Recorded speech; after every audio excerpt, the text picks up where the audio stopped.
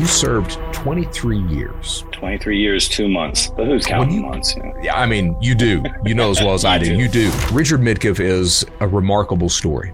You kind of met me in the middle of the struggle I was going through, and they were trying to send me back to prison. So he's someone that found a way to rehabilitate himself. If it's 2 minutes after midnight on your 18th birthday, you're getting life without parole. He made the decision to do that, and he lives his life like that. And essentially, this bill is my story. But he works hard every day to help individuals who are in need of help. He started recording fathers reading children's books to their kids. So vicariously, he was reliving this through his child. I get up every day and I ask myself, do I love what I'm doing?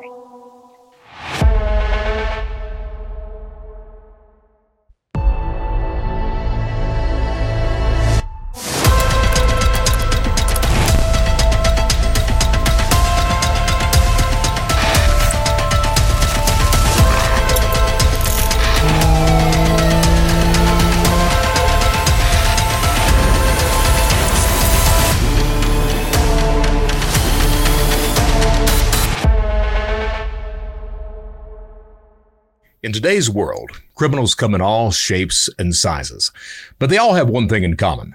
They all have criminal thoughts. On today's episode, we're going to be talking about crimes committed by the youth, by minors. We've got a former juvenile offender, Richard Mitkiff. He was convicted of second-degree murder. He's going to be joining us to talk about some of his past, what he's doing currently, and those minors who are offenders. But first, let's see what our producer, Brian, has for us.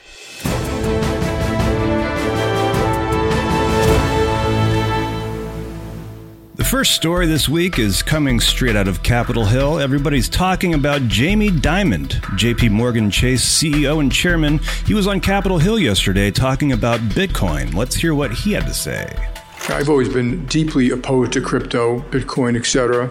You pointed out the only true use case for it is criminals, drug traffickers, anti-money laundering, tax avoidance, and that is a use case because it is somewhat anonymous, not fully, and because you can move money instantaneously, and because it doesn't go through, as you mentioned, all these systems that have been built up over many years, know your customers, sanctions, OFAC, they can get bypass all of that. If I was the government, I'd close it down. Well, sure. I guess Jamie Dimon just wants to piss everyone in the crypto industry off. You know, he talks about crypto having a criminal use case. And I've got to be honest with you, when cryptocurrency first appeared, that was its real use case. Ross Ulbricht, he was the founder of Silk Road One. The only payment he accepted was Bitcoin, and that absolutely gives the beginning of the Bitcoin and the cryptocurrency industry that we see today. Now, that being said, just because cryptocurrency has a beginning, an origin as a criminal use, does not mean that it's always going to be that way. As it becomes more ubiquitous, we find other uses for crypto, and we're seeing that today. Jamie Dimon, let's be honest, he's the CEO of JP Morgan Chase. He doesn't like crypto because it is fighting the battle against currency. You know, he uses the excuse, well, you know, at least with banks and traditional financial institutions and currency as we know it now, we can track people. We have know your customer, KYC, things like this. The truth of the matter is that right now, and as far as history goes right now, setting up fake bank accounts, either as mule accounts or drop accounts for stolen money or anything else like that, it's never been easier than it is right now. KYC largely is a joke. And Jamie Dimon knows that. He just doesn't want crypto to be a competitor. So he's taking advantage of it right now. And because we've got Binance that's in trouble, we've got FTX. You know, Sam Bankman has been convicted. He's going to serve a lot of time. We've got all that going on, and Jamie Dimon is capitalizing on it. And got to be honest with you, I don't have a lot of respect for the man. Brian? This week, I have a story for you out of my neck of the woods in California. A Sacramento man arrested after getting caught tampering with gift cards at Target. The discovery happened during Operation Bad Elf. Undercover officers were placed at Target stores in Sacramento to help curb retail theft. During one of their operations last week, investigators noticed a man acting suspiciously at a gift card rack. Authorities say the suspect was taking cards off the rack, doing something to them, and then putting them back on the rack. Officers confronted Ning Ning's son outside of the store and found 5,000 Target and Apple gift cards inside of his car. Back to you, Brett. So gift card fraud. We are in the holiday season. And one of the biggest gifts that's given around or given to people are gift cards, of course. And here's the thing. Gift cards tend to just be on shelves. The security of the store does not look at them because they do not have value until you take them to the cash register and actually place value on those cards. So they don't really pay attention to what's going on. It's very easy for a criminal to go in, take the cards off the rack, record the numbers on them, or swipe the track data that's on the back of the card, any number of things like that, put them back on the rack, wait until some unsuspecting customer buys that card, places value on the card, and then the criminal steals the money from that. Because of that, what I advise people to do, especially during this holiday season, be aware of your environment. Understand that that type of fraud is not only common, but it's very profitable and very easy for criminals to commit. So if you're going to buy gift cards, do it online. If you're not doing it online, do not pick up those cards at the counter or at the register that it's just the card that's sitting there. Make sure that it's in proper packaging. Make sure you examine the packaging to make sure that it's not been pilfered or opened or it's not altered in any way. More than anything, be safe out there. Be vigilant. Be aware of everything that's going on and the potential of fraud, because when you're not aware, when you've not got that situational awareness that's high like that, you will be taken advantage of.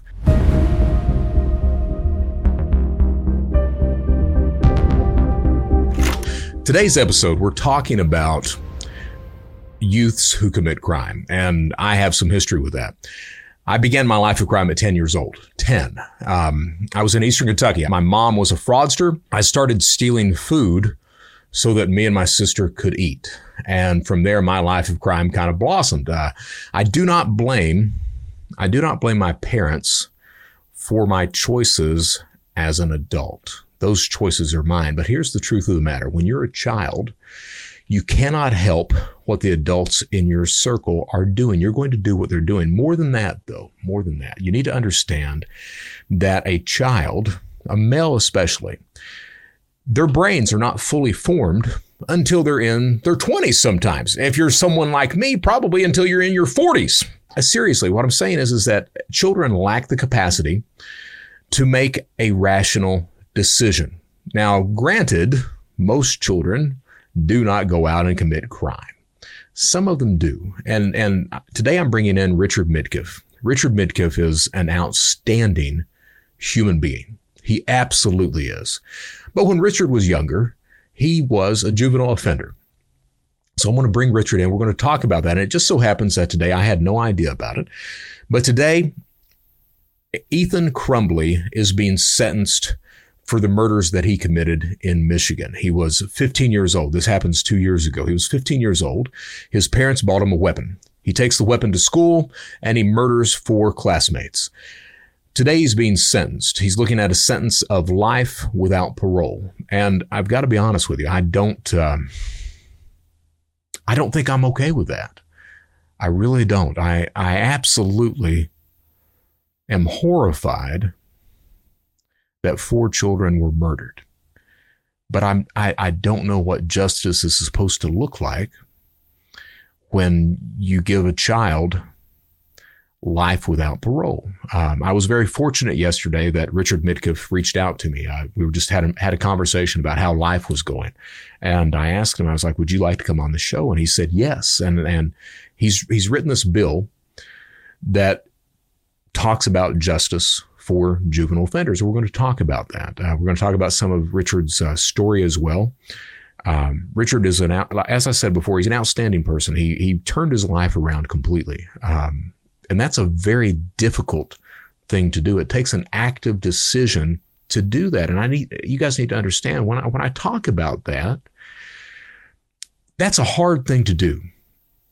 If you're brought up in an environment like I was of crime and fraud, you tend to stay along that path because that's a path of comfort.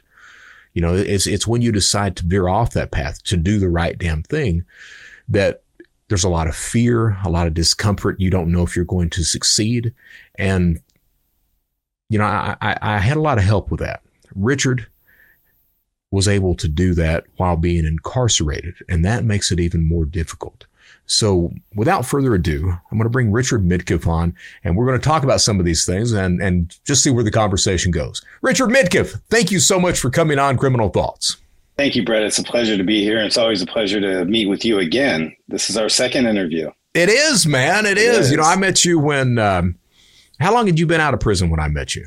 About 11 to 12 months. You kind of met me in the middle of the struggle I was going through, and they were trying to send me back to prison. Right.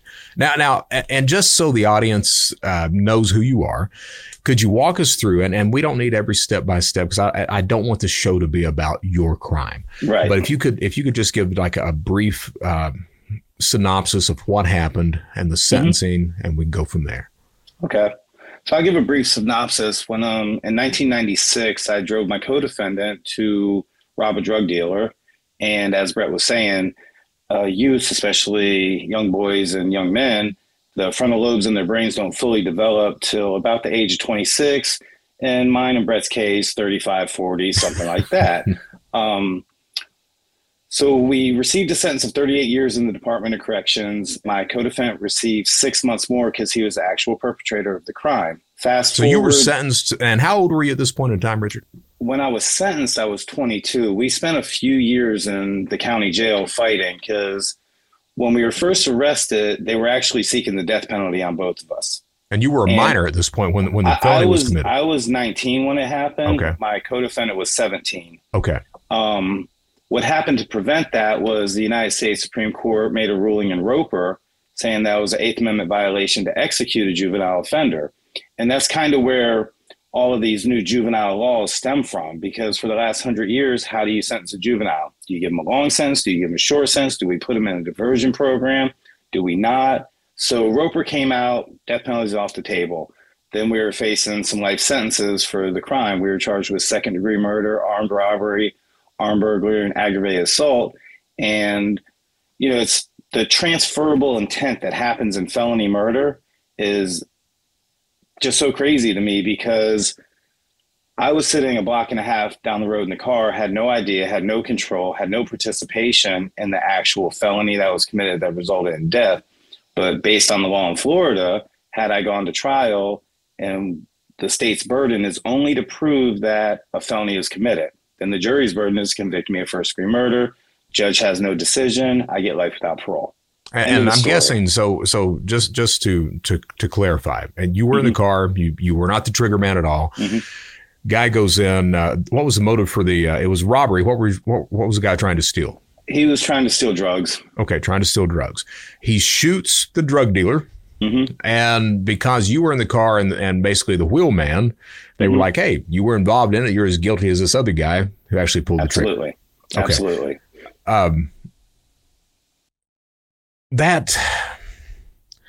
So you were looking at the death penalty, then looking at life in prison. How did they land on 38 years? So what happened, we went to pretrial, and my judge asked the state what pleas had been offered. And the state kind of laughed and said, there's no pleas. I mean, he has a slam dunk conviction. So the judge told him, you're going to offer a deal, something other than life. Okay. And what they originally did is they did a range of 35 to 55 with the opportunity for counsel to mitigate in between. And that night when my attorney came out and he told me, I was like, well, tell him I'll plea open to the bench. Right. And my attorney said, the state's not going for that, because they knew the judge did not agree with this sentencing scheme. He did not believe that it was showing any mercy or giving myself and my co-defendant an opportunity to show where we've learned from our mistakes and grown. True, somebody was killed, and I live with that every day, and I carry that. Right. And I did not think that I did not deserve punishment, but did I deserve to get out of prison when I was 52 years old?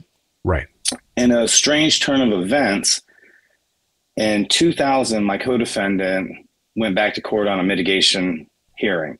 And the state argued, said, wait, Judge, this is a violation of the quid pro quo agreement with Midkiff. We have a deal. This defendant has to have a longer sentence per the victim's family's request because he actually committed the crime. The judge mitigated his sentence. They appealed it to the 5th DCA. The 5th DCA created new precedent for mitigation hearings. saying, one, if you take a plea, you can't backdoor the plea by filing a mitigation. Two, the DCA ruled that this is also a violation of the quid pro quo contract with Midkiff. So that was in 2000. They put his sentence back up. For the next 18 years, everything my co-defendant tried to do, they used me as a roadblock. For the next 18 years? For the next 18 years. 2010, the United States Supreme Court made the ruling on Graham versus Florida. And it's fascinating when you think about Graham versus Florida and you really look at it. They get into the brain science and they say that juvenile offenders are completely different from their adult counterparts. They're more susceptible to transient behavior, peer pressure, irrational thoughts, irrational behavior. And to give a 14-year-old a life without parole sentence and a 35-year-old a life without parole sentence, this 14-year-old is going to serve a substantial amount more time. So just to be clear, there's actually a court case on record that people are supposed to go by that recognizes that juveniles are different than adults and not just mentally different, but physically different, that the brain lobes themselves are not fully formed. The frontal lobes haven't developed yet. Okay. And it's for me, I'm coming from Florida right now, and the case was ruled, it was Graham versus Florida. And you think about it, at the time of this ruling, there were 133 juvenile offenders sentenced to life without parole in the entire United States.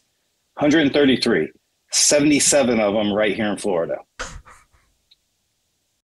77 in Florida. And so juveniles are categorically different. And some states have been very progressive, like California raised the age limit to 21. Okay. Florida still is stuck at if it's 2 minutes after midnight on your 18th birthday, you're getting life without parole. Gotcha. And it doesn't change anything. You're still a kid. You're still a minor.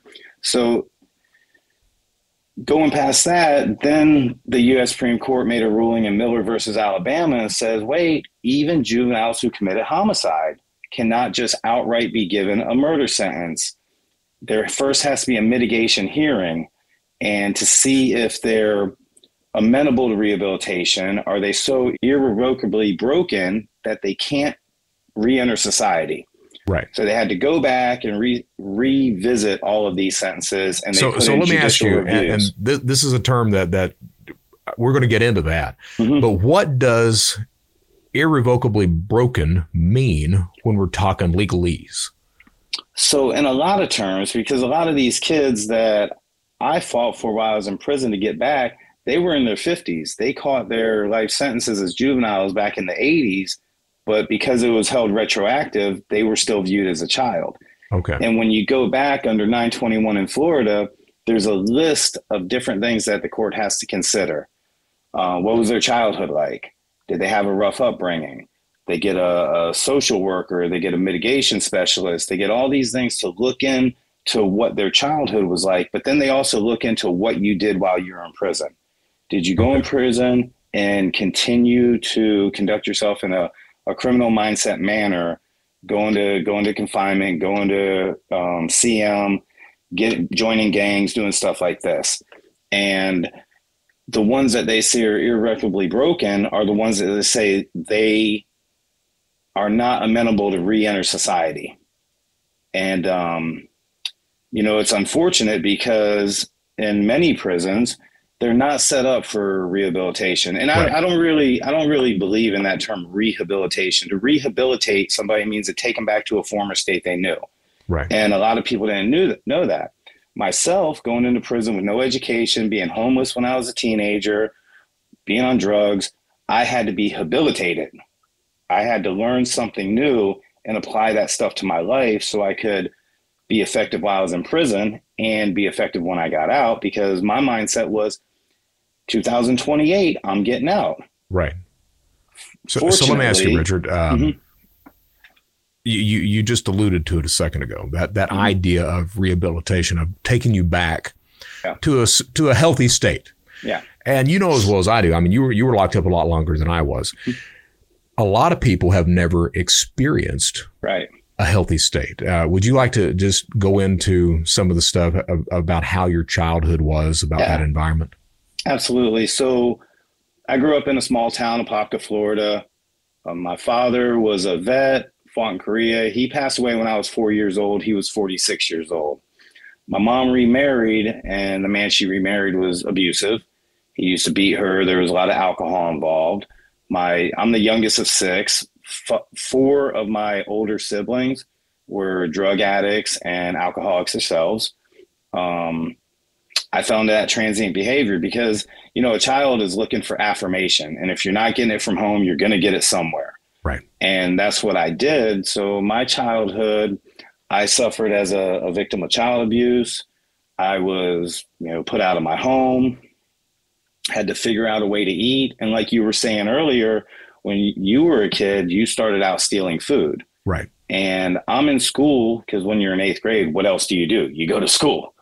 And, I'm looking at the other kids and, they have clothes, they have, money, they have food. I don't have any of this. Right. So I got with the older crowd, and it started with a little marijuana, and then it just escalated. But you think you're in control, and you smoke a little pot, and then you're drinking. And then next thing you know, you're in the clubs, you're just doing everything. And it just led to a real unhealthy lifestyle for myself and many other people. Well, I mean, that's what we need to remember. You're a child. And as we know, as the court accepts, children are not the same as adults. You don't have the capacity for fully rational thought. Right. But as a child, having to make adult choices every day, it gets hard. Right. It gets very convoluted in your life because you're having to do this stuff to survive. And I've always wanted to survive. And when I was arrested, the first night I was arrested, I made that conscious decision that no matter what happens, I'm going to change my life. I'm going to be a better person. So what caused you, and this is one of the things that I find really interesting, because I had that same moment. It took me, getting out of prison and screwing up again for me to realize that and to make that decision. But what caused you at that point to make that decision? The biggest thing with me, and I just spoke about this at another event, I was tired. I'd been, running the streets for 7-8 years, using drugs, committing crimes, selling drugs, being involved in stuff, sometimes sleeping at friends' house, sometimes having a place to live. And I was just tired.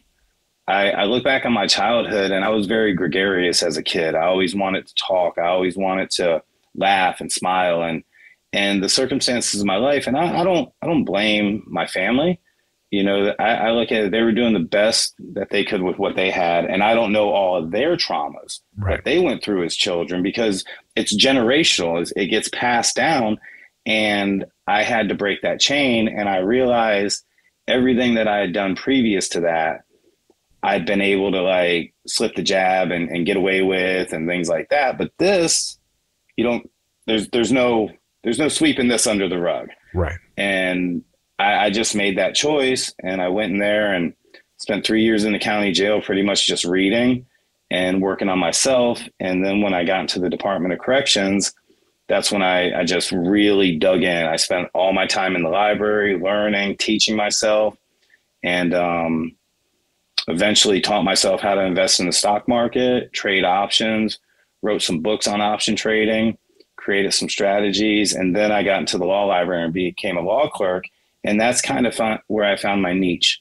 I was because most people get in the law library in prison because they want to work on their case. Right. I had nothing to work on, but it intrigued me to read these books and look at this and learn this. So I started my craft and growing on that.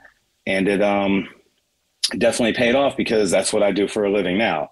So how long were you in the prison law library? I worked in the actual prison law library from 2007 till 2019 when I was released early. And so you would help other inmates file appeals, whatever type of paperwork they needed, stuff like that. Yeah. A lot of people have a misconception about prison law libraries. They think people just come there to work on their criminal case, but you have child support issues, you have probate issues, you have people liquidating assets. And so I learned a lot of different things, but my wheelhouse was in post-conviction appellate and federal habeas corpus. So let me ask you, how many, I know you may not know the number, but how many inmates do you think that you helped during those years at law library? Probably a couple thousand at least.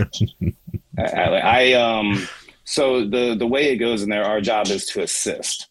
And, you know, some things are real little, but then there were bigger cases that would take up time. I normally worked about 50 cases a year. Oh, wow. And in either the circuit district or federal court. Okay.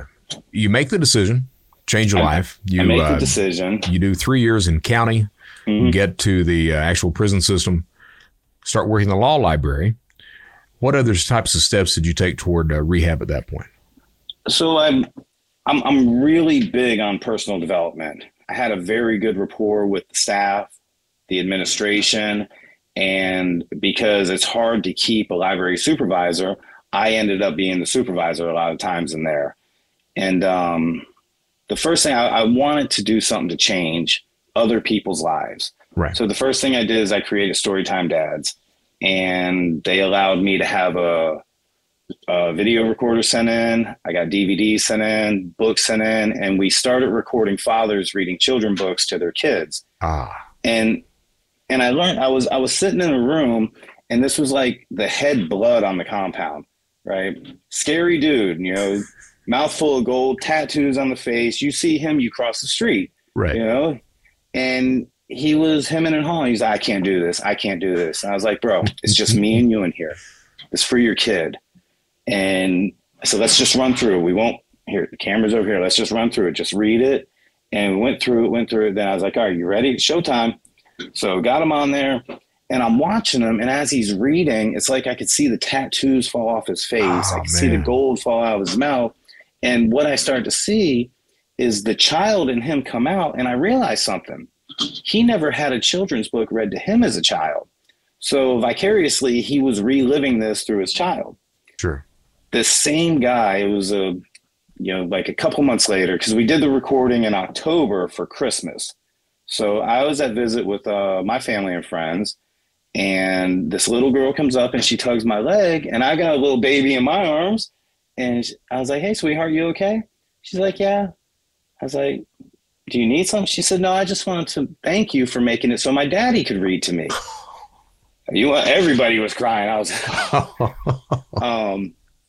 but that kind of set me on the path where I was going, working in the law library, helping people with their legal needs, but I wanted to give some social value to people. So my mentor, Dr. Manal Fakori, who started the Toastmaster groups at the prison, we partnered up and we started the SAGE program, which stood for Such a Great Experience. Okay. And, you know, you have a lot of faith-based programs in prison, and I love that, but I felt like we needed something that was strictly personal development. So we started running these classes, have volunteers from the community. We started teaching real estate, finance, philosophy, reflective listening, networking like a pro. And this networking like a pro is what I used to not go back to prison. It was a class that Dr. Fakori taught. So networking like a pro, the first assignment we had was write down on a piece of paper, who is somebody you know that's influential, and pick a industry that you could get to. Well, at the time, I didn't know a lot of people, but my attorney, Mark O'Mara, is rather influential. He's worked some big cases. He handled the Zimmerman case, and he's an analyst for CNN. So I was like, okay, I know Mark O'Mara. He's an analyst for CNN. I could get to one of the top executives through Mark if I needed to. So that planted the little seed. And when I went through my struggle that you and I met on, I sat down and I was like, okay, who do I know? And I'd met some people since I've been out working with NYU School of Law, working with Senator Keith Perry and some other people. I just started writing names and just started connecting the dots. And they contacted other people. And next thing you know, I meet Brett. He does an amazing interview on me, and so many people got behind me and supported me. And I tell people that networking like a pro is so important because, you know, life and advancing and doing something, it's all about relationships. Right. There's no John Rambos in the world. You know, everybody who is successful has a team, and that builds upon that. So that's what the networking like a pro was probably one of my favorite classes. It helped So I'm doing these programs, and 2018, I don't really do like New Year's resolutions. I do goals. This is my goal for this year. So for 4 years, I'd been fighting for clemency. And 2018, I said, you know what? I'm not going to worry about that. It's filed. Everything's there. What I'm going to do is work on being the best version of me that provides the best legal work I can and the best programs that I can. And it was a few months later, a staff member was looking up something on the internet, and she pulled up this inmate and said, do you know him? He's a real jerk. I said, no, but look up this person. And it was my co-defendant, and he was out. Okay. And I almost had a heart. He was out. So I was like, I couldn't breathe. I was like, just paused. And I filed my motion, and I've done thousands of motions. I went back to the law library. I sat down. I wrote my motion out. I sent it to one of my attorneys. They filed, Judge granted in 24 hours. Never seen that before. And just to backtrack, because the sentencing, when you were both sentenced, part of that sentencing was, hey, this guy has to get more time than you. So you see he's out, and hey, I'm supposed to be out home too. Yeah. And I find out later when they were doing this, the state attorney he had said, wait a minute, this isn't fair to Midkiff. We need to revisit this. But because the way they have it sectioned out, because he went back under judicial review for juvenile resentencing, there's a prosecutor assigned to that. And that's the prosecutor he got. When I went back, I just went back under a newly discovered evidence / specific performance of the plea / manifest injustice / illegal sentence. And it went to the post-conviction prosecutor. So I got a different prosecutor assigned to my case.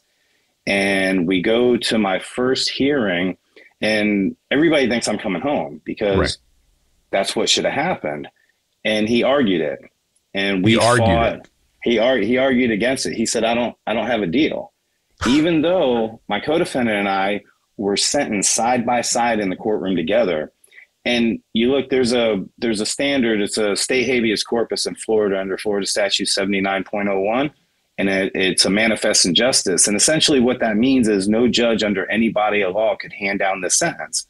So when we were sentenced together, there's no way the judge could have given him a shorter sentence than me because it was written into his plea that he must serve a longer sentence. So that's where my right came from. And when we went to our final hearing and argued it, the state said, well, there was no way to know back then that this law would change, but that doesn't change the underlying plea agreement. And, a lot of the players that, like the judge, my original prosecutor, they had both passed away. And the only people that were at that sentencing in that courtroom that day were me and Mark O'Mara. Oh, wow. And we spoke about that, look, we were there, right. We knew what it was. So go through the hearing, judge reserves ruling, and sends me back to prison. Sends you back to prison. You want to talk about frustrated? Yeah. I'm watching this guy. He's home, and I'm happy for him. I'm no ill will, anything. I'm very happy for him, but I wanted to go home. I wanted to see my family. And I got emergency release June 19th, 2019. Okay. And it was a Friday, and going through the whole process, and I'm up in classification. The classification officer says, hey, we might have a problem. I was like, what do you mean? The state filed a stay. They wanted to stay my release pending the outcome of the appeal. And so I went back to the dorm, called my attorney. He's like, no, she denied it. You're getting out today. Okay. And I was released that day. But in the back of my mind, I've got this appeal hanging over my head. Yeah, that's a weight. Yeah. So it's like I had 1 foot out and 1 foot in still, not knowing what was going to happen. So when I came home, I hit the ground running. Right. Speaking at FSU, got plugged in with NYU, became an advisor to them, doing the work I do, set up my business. And I just want to point out, and this, I know this from when we talked before, but you had a lot of people, a lot of important people that had recognized that you did exactly what you were supposed to do in prison. You Prison is not about rehabilitation. You found a way to rehabilitate yourself, and people recognize that. And here you are with this weight hanging over you, and you've got a lot of people out there in your corner backing you, wanting to say, hey, this guy's doing the right thing. He's a good guy. Yeah. Well, as you remember, my former warden had made the comment to some media outlets that this is what corrections is supposed to look like. Right. How I came out. And she and I are great friends to today. Till today, we still talk all the time and do stuff. She's retired now, but she still goes back into the prison to help. Okay. Just a fascinating lady. So as you know, the DCA overturned my case, and that started like 100-day run to try to prevent them from sending me back. And the outpouring of support that I got from not only the state, the nation, but around the world. Right. You know, people got involved. And I asked myself after that, why would that happen? You know, what it legally, it doesn't make sense to me, because of all the precedent from the mitigation to this, and then for them to say, well, you never had a deal. Right. And I thought about it, and maybe I'm too much of a glass half full type of guy, but I went through that whole struggle. And I think that the reason I went through it was to meet the people and build the relationships I built to continue to help people in the capacity and space that I am now.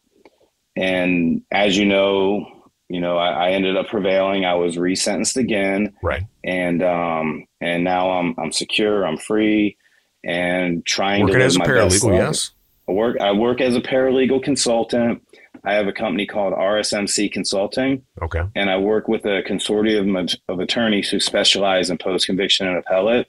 And I also do some prison consulting and mentoring at the Work Release Center over in Ocala. Yes, sir. So I definitely try my best to stay plugged in, because one, it stays in the forefront of my mind not to do something stupid. I think my frontal lobes are fully developed. I'm 47 now, but we don't want you and I were slow on that, Yeah, it took a while. But that brings me to looking at the felony murder statute. You're doing everything you need to do now. I mean, you're doing a fantastic job. And I got to be honest with you.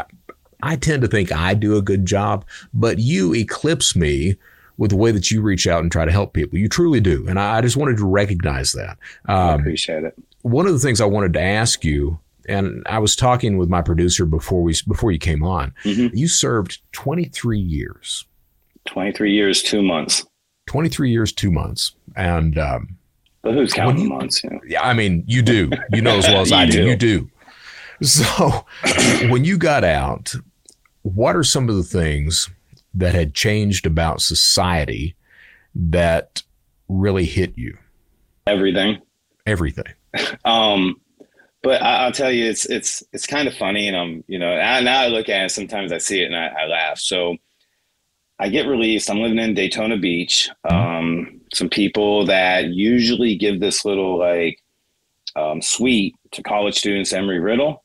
Right. They left it open for me so I'd have a safe, secure place to go to transition out. My pastor lived in that town, and my friends were great when I was released. They took me out, got me a laptop, got me everything I needed, took me and got me clothes.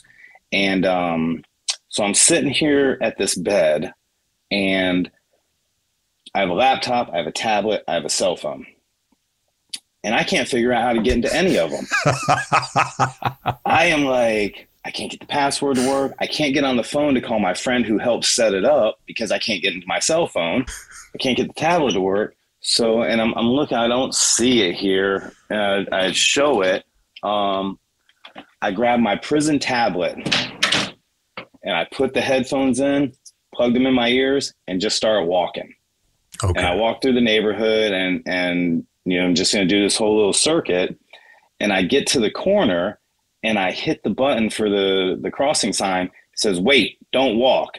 Freaked me all the way out. Crossing signs, they didn't talk back then. Right. But that was a big thing. And I'd only been out like 3 days, but I think a lot of it was the technology. A lot of it was the culture. Right.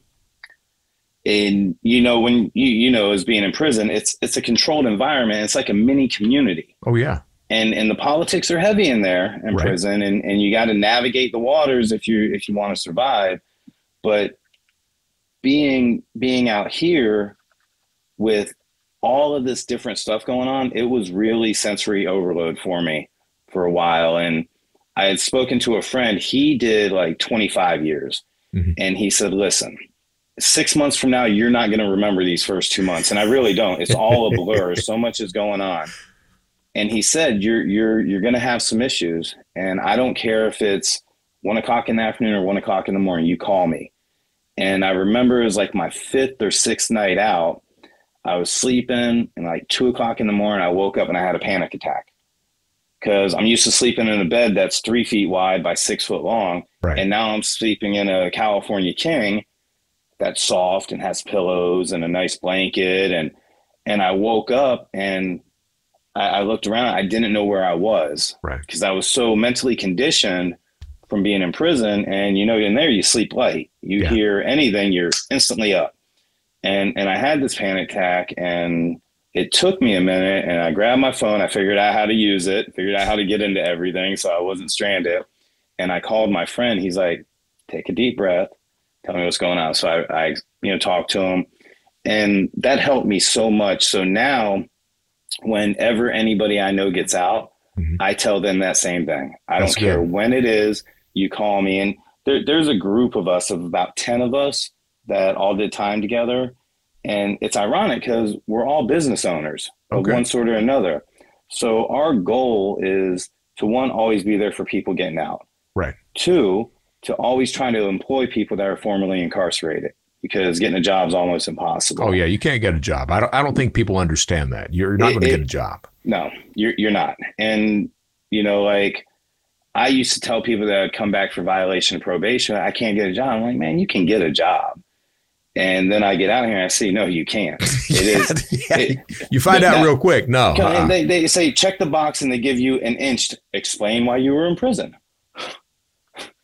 I need a couple sheets of paper here. Right. And the other thing we do, we get together every quarter and we have a lunch together and we talk about our plans, what we're going to do. And one of the things that we do is every quarter we go back into one of the work release centers, and we take some pizzas, some sodas, take some footballs, basketballs, and then we talk to the guys. Okay. And, because I believe that everybody that's being released from the Florida Department of Corrections should have to go through work release, just like in Fed, where they have to go through a halfway house. Right.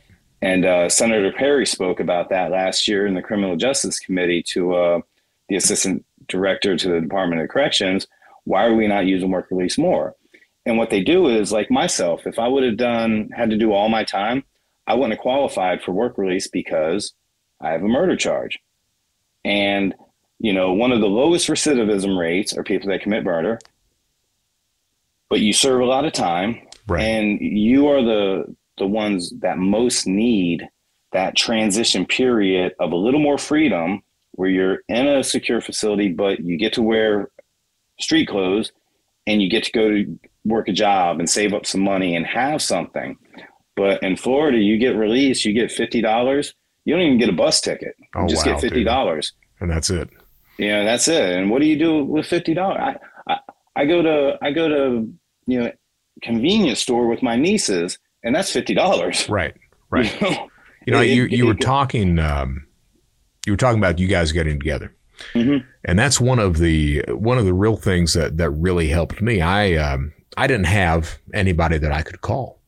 When I got out, it was just me. I did that wake up in the bed one night too and had no idea where the hell I was. And it freaks you out. It really does. Yeah. But what I did, you're talking about that support group. That's exactly what you've got there. Yeah. I kind of manufactured mine. I got on LinkedIn and I reached out to every single law enforcement officer that would talk to me. And that was my initial support group or safety group. And it helps, man. It not only helps, but I think it's a necessity that you need something like that. Some people that will look out for you. And today that safety net or support group or whatever you want to call it, for me, I mean, it's almost like their family. They get up with me. How are you doing, Brett? Is everything going all right?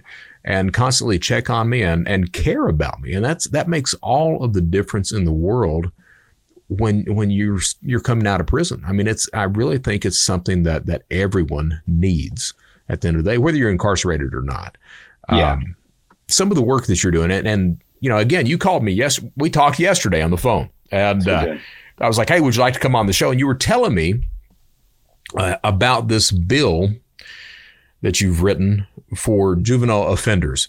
It's really interesting because I had no idea. I woke up this morning and I like to say that I wake up every morning and I tune in to Fox News and CNN so I can start my day pissed off at everyone.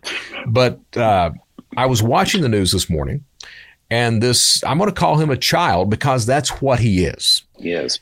This child, Ethan Crumbley, he's being sentenced today. He's being sentenced for murder. Back in 2021, his parents had bought him a weapon. The child, he's 15 at that point in time. He walks into the school and he murders 4 of his classmates. And today, he's potentially being sentenced to life without the possibility of parole. And I sat there watching that, Richard. And I got to be honest with you, man, I thought about you. I thought about me. I mean, it's a horrible thing. It's a horrible thing to take the lives of 4 children. But he's a child. And I don't know what's the right answer, but I know the wrong answer is to give this child life without the possibility of ever getting out. And I know that you've got to be thinking about this kind of stuff too, because you've written a bill that addresses some of these problems. Would you like to talk about that?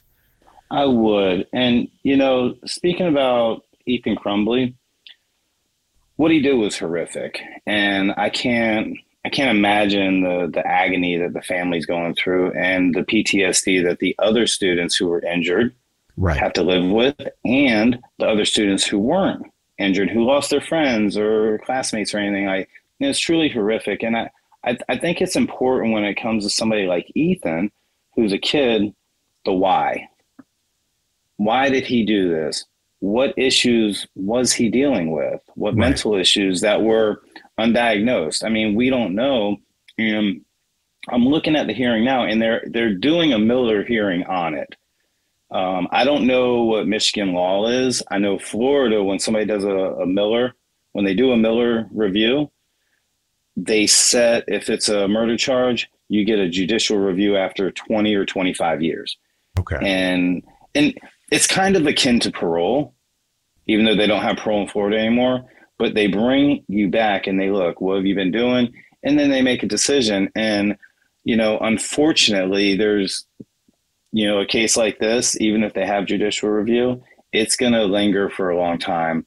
I agree with you. I don't think a natural life sentence is the right sentence. I do believe that people should be punished for the crimes they commit. And it's a horrific crime, and he should go to prison, but he was 14, 15 years old. Did he really have the capacity to understand what the consequences and ramifications are in doing something like this? And see, I don't know the answer to that. I know, and I'm sure you've been reading some of it as well. I mean, his parents noticed as he was growing up, he tortured animals, which that is absolutely. That's a sign. That's a sign. That's a sign. That's a sign that something bad is wrong. Yeah. Yeah. But, and you told me something, and I was like, because the parents bought this young man a gun. Right. And, I didn't see it was a handgun. He had it in his book bag. But you have to ask yourself, if the parents see this, why would you buy a kid a gun? Exactly. And not only did they do that and know that he was, doing some of this stuff, but when the school interviewed the parents about the problems the child was having at school, the parents did not say anything to the school administration about, hey, we bought this child a gun as well. Yeah. So there's a lot, and I'm gonna now I'm interested. Now, now I'm interested. I want to know more. I want to know more. Because it is fascinating to me when somebody does something like this, and like school shootings and mass shootings are something that's happening, and it's scary. It is. I don't know about you, but whenever I go in a place, I always sit where I can see the door. Always. I don't know if that's for a product of serving time or whatever, but I am not going to have my back to the door. Yeah, no, I don't do that, and I always look around. Okay, there's an exit. And I think that's a product of not only doing time, but our youth, and always trying to be a step ahead of whatever the issue is. Always trying to be aware of your surroundings. Like you said earlier, be vigilant. And you have to be vigilant, especially in this day and age. And it's unfortunate. And, I don't think that, taking guns from people solves the problem. Right. I think parents being responsible is part of the solution. Oh, I agree with that. I think people having proper training is part of the solution. I think that, courses and background checks and, there's different things that can be done than what's being done in the political realm right now. His parents have been charged with involuntary manslaughter. Mm-hmm. The first time this has ever happened. And as a matter of fact, the Michigan Supreme Court in October of this year, they upheld those charges. So those parents are absolutely going to court for this. I got to tell you, my feeling on that is I'm okay with that. I know it sets a precedent, but the parents, there's got to be some responsibility on the parents' part. I agree with that. Because he's a child and you as a parent, you should be a responsible parent. Right. You should not buy your kid a gun. Now, some parents take their kids hunting, but obviously if he had this gun in his backpack, he didn't have a long rifle. He didn't have a 22, to go hunting for his first deer or rabbit or something like that. So there are some questions, and I just, the transferable intent is what bothers me the most, and could you define that so the audience knows what that is? Yeah. So, and I'll get into that more when I'm talking about the bill, like in felony murder, like in my case, I was a minor participant in the crime. True. I drove the person there. True. I know he was going in to rob the guy. He didn't go in there guns blazing. They got in a fight. They struggled. The gun went off. So even his act of committing murder was not an intentional murder. It wasn't, something where he was trying to do it. But you take somebody who is nowhere near there or had no idea that this was going to transpire, and you transfer some of that criminal intent to them. Okay. And that's kind of what I see now. It's a little different in my opinion because he is a minor. They did buy the gun for him. And even let's just say they bought him a small caliber, pistol, a 380 or something like that. First off, you don't give a child a semi-automatic weapon. That's out.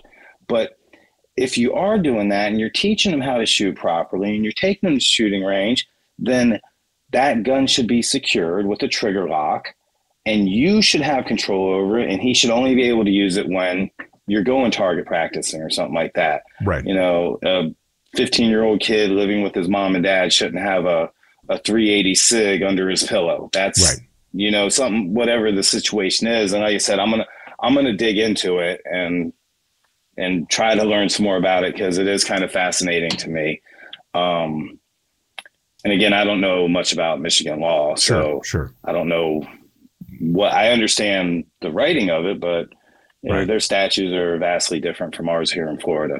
And again, it's kind of, it's interesting to me that we are doing this show right as this is happening, because you have this bill that you've written about juvenile offenders and the justice systems. So can you talk about that bill for a little bit? Absolutely. So the bill I wrote is called the Young Adult Offender Minor Participant Mitigation Act. And several people have worked on this with me. Mark O'Mara from O'Mara Law Group and I have gone over it and looked at different ways to tweak it. I originally wrote it challenging or trying to amend the murder statute 782.04. And Mark said, well, that's not going to work here in Florida. Nobody's going to amend the murder statute. Right. And he was right, and we worked on it. So what we ended up doing is preparing it in a way where we amend the juvenile sentencing statute. Because here in Florida, they have a YO statute that certain offenses, if you're like a juvenile up to the age of 24, you can get what's called a YO sentence. Okay. And it's a split sentence of no more than 6 years where you spend a portion of your time incarcerated and a portion of your time under community control. Usually they do 4 in and 2 out when they give somebody a YO sentence. And since we already had that statute, I'm approaching this from an aspect of just adding an amendment to that with this bill. And essentially this bill is my story. Okay. You take a minor or a young adult, and we have the brain science to back it up. And, a little fun fact on that, the U.S. Supreme Court, when they made the ruling in Graham and they talked about that brain science, they talked about the frontal lobes not being fully developed. They talked about juveniles being categorically different than their adult counterparts. That brain science really comes from when the Obama administration passed the healthcare overhaul law. And they said that they could keep their children on their health insurance till they were 26 years old. You remember that? So that's where the 26 comes from, is right there. Right there. So I was just obsessing about this. I'm like, okay, I know the history of this. I worked on, I had the pleasure while I was in prison of working with the 9th Judicial Public Defender's Office on all of the Graham and Miller cases from prison. Okay. And got the opportunity to work with an amazing attorney named Michelle Yard, who went on to be a federal public defender. Now she's in private practice. Huge heart, amazing attorney. She goes the extra mile for everybody. But we were talking about it. So we know the history really well. And so it starts there. The U.S. Supreme Court had to look at the overall Healthcare Act from the Obama administration because there were so many lawsuits on it and everything. So they knew the brain science was there. So now here comes Graham versus Florida. And they're looking at this and they're like, well, you know what? Over here, we're applying this. So over here, we should apply it as an 8th Amendment violation against cruel and unusual punishment to sentence a juvenile to life without parole for a non-homicide offense. And they give a whole breakdown of the brain science. Okay. But they stopped at 18. And so it's like, okay, well, you're stopping at 18 for the criminal side, but on the civil side, on the healthcare side, it can go to the age of 26. Right. And the standards in these are both different. Criminal law, it's beyond a reasonable doubt. Civil law, it's a some law standard, some doubt. So there's some differences there. But as I got to thinking about this, I'm like, well, I was 19. I was still a dumbass kid. I didn't really know what I was doing. I was making irrational decisions every day of my life. Yeah. So I wrote this bill that, and here's another thing. Judges will look at a case and they'll see a co-defendant who is a minor participant and they'll say, son, I wish I did not have to do this, but I'm bound by the statute. I have no choice but to sentence you to life without parole. Right. And I looked at it, I'm like, okay, so I wanted to put a bill together that would make it where judges have some discretion and people who were minor participants who didn't actually kill, participate in kill, or be a major participant in the actual felony that results in death, that their sentence from the age of 25 and under, their sentence would be capped at 30 years. Right. And, I try to look at it from a common sense view because you have the ripple effect. You commit a crime, you throw that pebble in the water and the ripple. Who's it affect first? The victim, then your family, then the victim's family, your family, the neighborhood, the community, law enforcement, and this ripple effect occurs. And you got all these pebbles going in the water and all these ripples are going on and all these people are affected by this. And it makes for a fractured community. It makes for a community where most of the time, not all the time, the family of the defendant, it's like, my son wouldn't do that. It didn't happen. And they're in denial, you know, but then you have to look at the other side of it where the victim's family is suffering this loss. So you take somebody who participates in this, but wasn't the actual perpetrator who committed the crime. The judge now has a discretion to sentence him from 30 under. I like that. And I think it makes sense. Some of the senators who have read it, and we're trying to get a number on it right now and get it up in the next legislative session here in Florida and get it pushed. They like it. It makes sense. Everybody's seen a kid, and my mom used to tell me this when I was a little kid: be careful who you hang out with. You know, be careful who you hang out with, because they could go do something and you could be responsible. Right. And, you know, it just blows my mind how they can do this. There's a case I'm working on with the Innocent Project right now, where a young man was already detained 10 minutes in the back of the cop car. The crime stopped. There's a nexus. There's a contemporaneous break in the crime. One defendant's detained. His co-defendant got away, jumped in the car, runs, and ends up killing a pedestrian. Oh, wow. They charged the guy in the cop car with felony murder. And he's a minor. Right. And it's I get it. Passions flare. People are angry.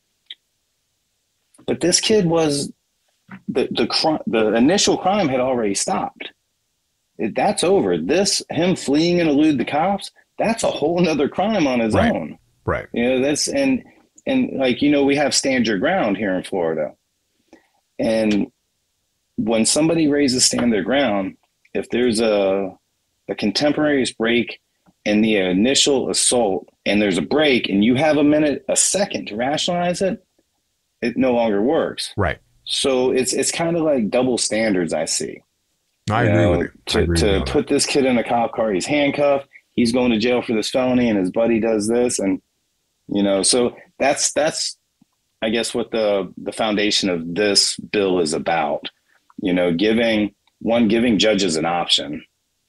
2, still holding somebody responsible. Because like I said, I have to live with the fact that I drove somebody somewhere that resulted in a death. Right. That's my reality I live with every day.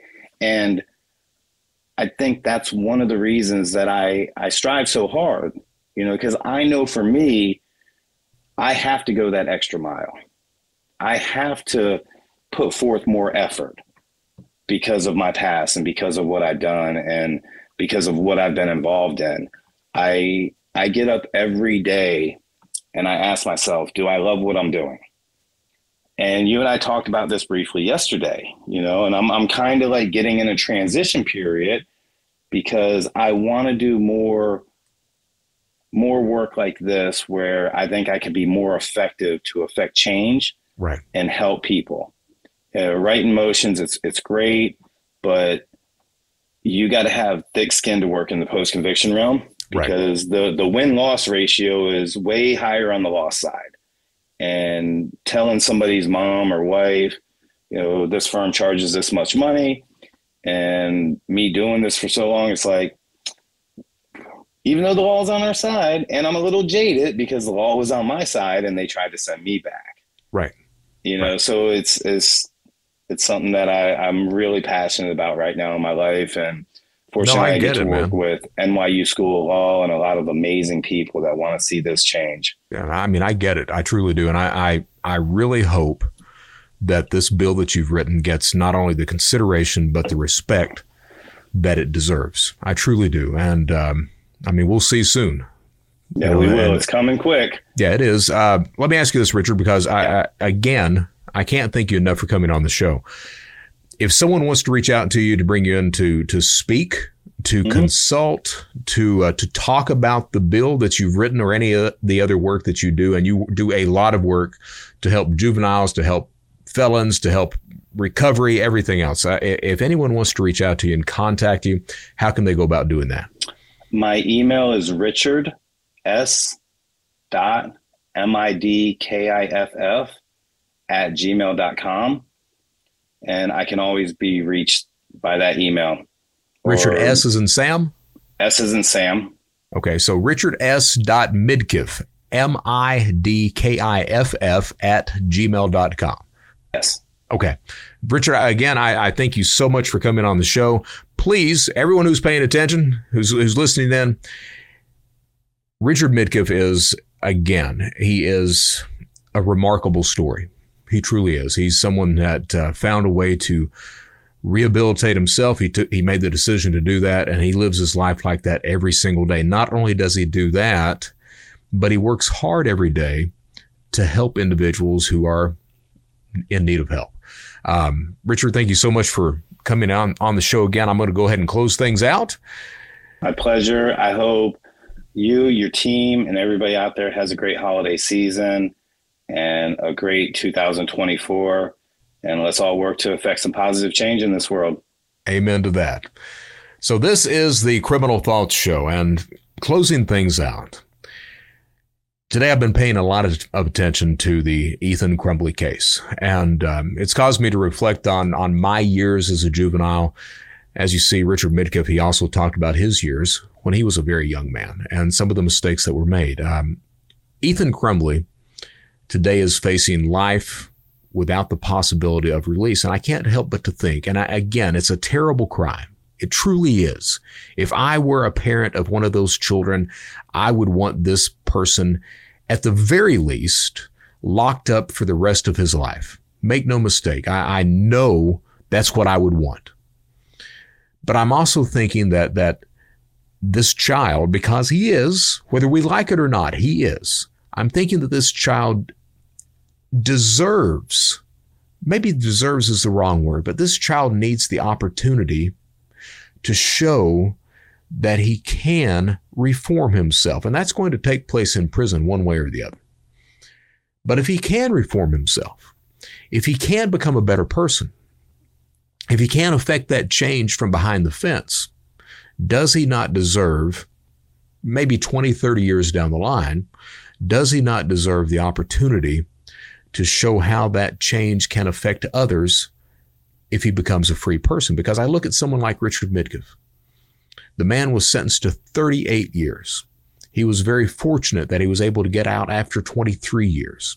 And today he affects that change. Today he takes the life that he had and the experience that he has, and he tries to help every single day to make the planet a better place. I don't know if Mr. Crumbley has that same type of future, but I do know that maybe we should start looking at giving people the possibility of that happening. Now, that does not mean sentence this child to prison time, because justice is needed. And justice is not a rough talking to, but justice, I don't think, is life in prison or a death penalty. And he's not facing that in this case, but I don't think that for a child that is proper. And make no mistake, I don't know what the answer is. I don't, but I am not comfortable at all with giving this child life without parole. My name is Brett Johnson. This is the Criminal Thoughts Show. I want to thank you all for taking the time to tune in. We're going to close it out. We close it out the same way we do every single day. Stay safe out there. Stay secure. Stay vigilant. More importantly, this is the Criminal Thoughts Show. We talk about a lot of crime. At the end of the day, just do the right damn thing. I'm Brett Johnson. Thank you so much for taking the time to tune in. Until next time.